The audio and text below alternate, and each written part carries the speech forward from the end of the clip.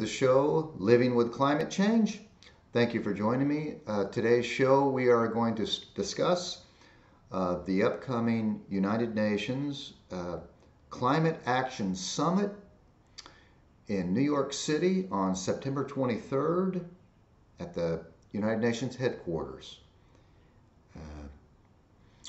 On a personal note, I am in the middle of doing I hope, a 3-day water fast.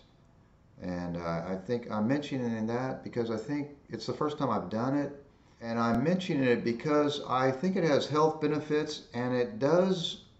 I'm seeing how much it would affect consumption, especially at food. Not eating for 3 days, you can imagine the savings that you will have, and the reduction of the need for agriculture, which is a massive cause of greenhouse gases and climate change. And anyway, that's another thing that we can do that will help our health and fight climate change. So, as we all know, we have the United Nations, which is an intergovernmental organization that has the job of maintaining international peace and security in the world. It was formed after World War II, and almost all the countries in the world belong to it, 193 nations. So they are helping everyone, trying to help everyone face this global problem of climate change. And so within that, the United Nations is the IPCC, which is the Intergovernmental Panel on Climate Change. So let's see where they are at today and what's going on. So the United Nations, the UN Secretary General Antonio Guterres is calling on all leaders of the world to come to New York on the 23rd of September.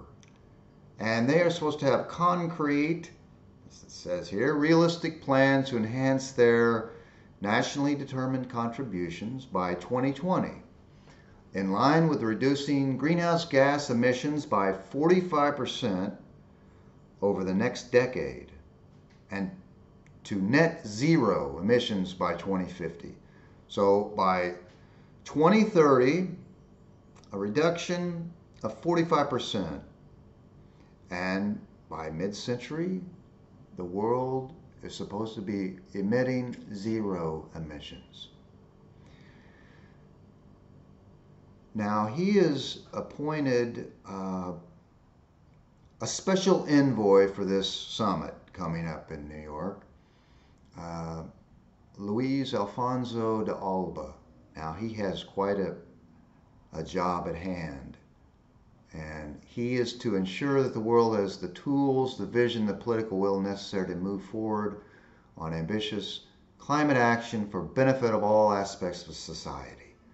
So the UN has put this guy in charge of influencing all the governments to take action. And we know what this massive job ahead is for the world, and we're going to look at that today and review. And it's quite an undertaking, and it is why that people do not want to face or even talk about climate change, because we'll show you what it's going to take.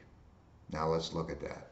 And I guess I should also mention, as most of us probably know, about the IPCC's recommendations that in 12 years, but now it's 11 years, by 2030, we need to make sure that the increase in global average temperature is well below 2 degrees Celsius. And even they really want 1.5 degrees Celsius above industrial levels, which used to be 1750, but now it's 1850, I believe they're using. So that is the key. If it goes over that, they think we will have extreme problems in the world.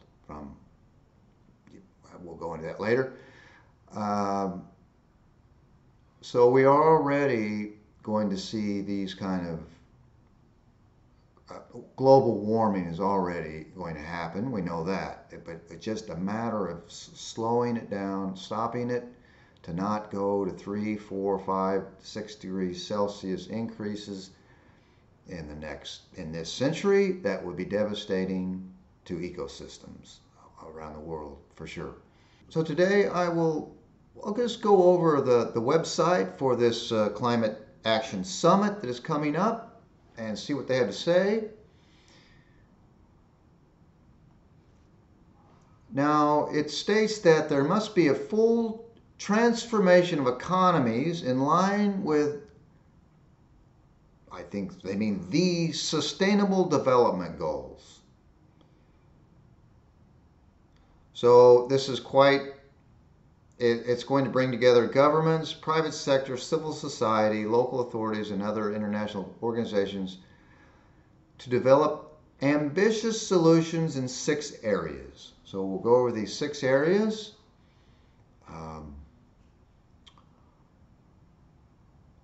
I also would like to say that this is radical change in motion. This means ending subsidies for fossil fuels and high-emitting agriculture, and shifting towards renewable energy, electrical vehicles, and climate-smart practices. It also means carbon pricing that reflects the cost of emissions, from climate risk to the health hazards of air pollution. And it means accelerating the closure of coal plants and halting the construction of new ones and replacing jobs with healthier alternatives, so that the transformation is just, inclusive, and profitable. So it's just a massive undertaking that the world has to face. We all know that. Now let's look at these 6 areas. Finance. All right. Mobilizing public and private sources of finance to drive decarbonization of all priority sectors and advance resilience. Energy transition, accelerating the shift away from fossil fuels and towards renewable energy, as well as making significant gains in energy efficiency. Industry transition, transforming industries such as oil and gas, steel, cement, chemicals, and information technology.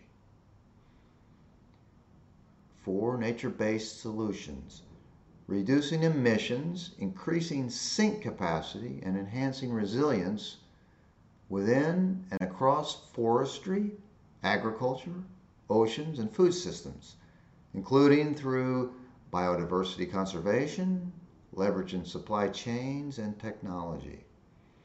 5, cities and local action, advancing mitigation and resilience at urban and local levels with a focus on new commitments on low-emission buildings, mass transport, and urban infrastructure, and resilience for the urban poor. 6, resilience and adaptation, advancing global efforts to address and manage the impacts and risks of climate change, particularly in those communities and nations most vulnerable.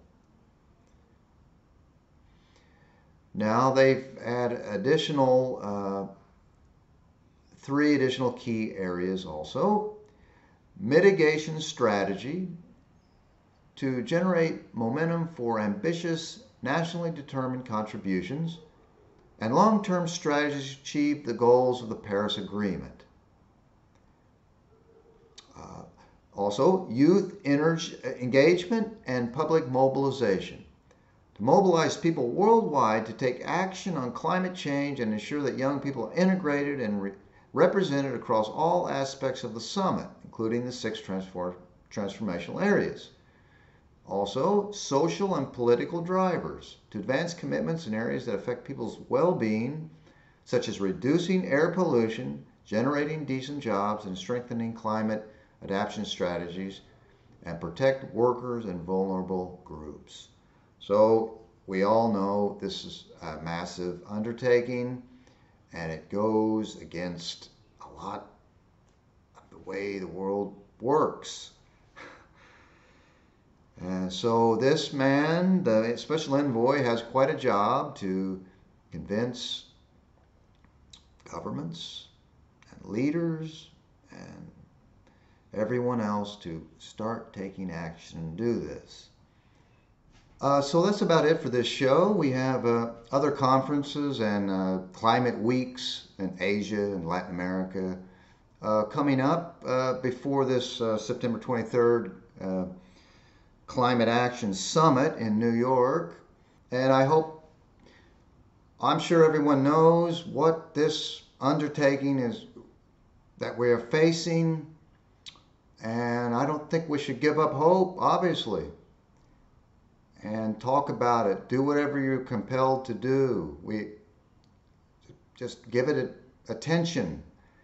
And don't deny it. Don't be in denial about this. I mean, the United States is very vulnerable to floodings. We've had events happening already that are not anything compared to what the possibilities of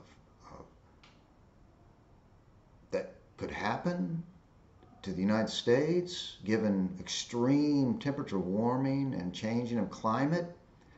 This is very serious, and it's a call to action, and it's a wonderful thing for us to do, and to follow the United Nations recommendations and their aspirations for the world. And I hope that we can do that. So until next time, thank you for joining me on Living with Climate Change. I mentioned I do have a podcast that I put these shows on podcast now. So if you want to listen to those. Anyway, I may make more shows that are just directly podcasts.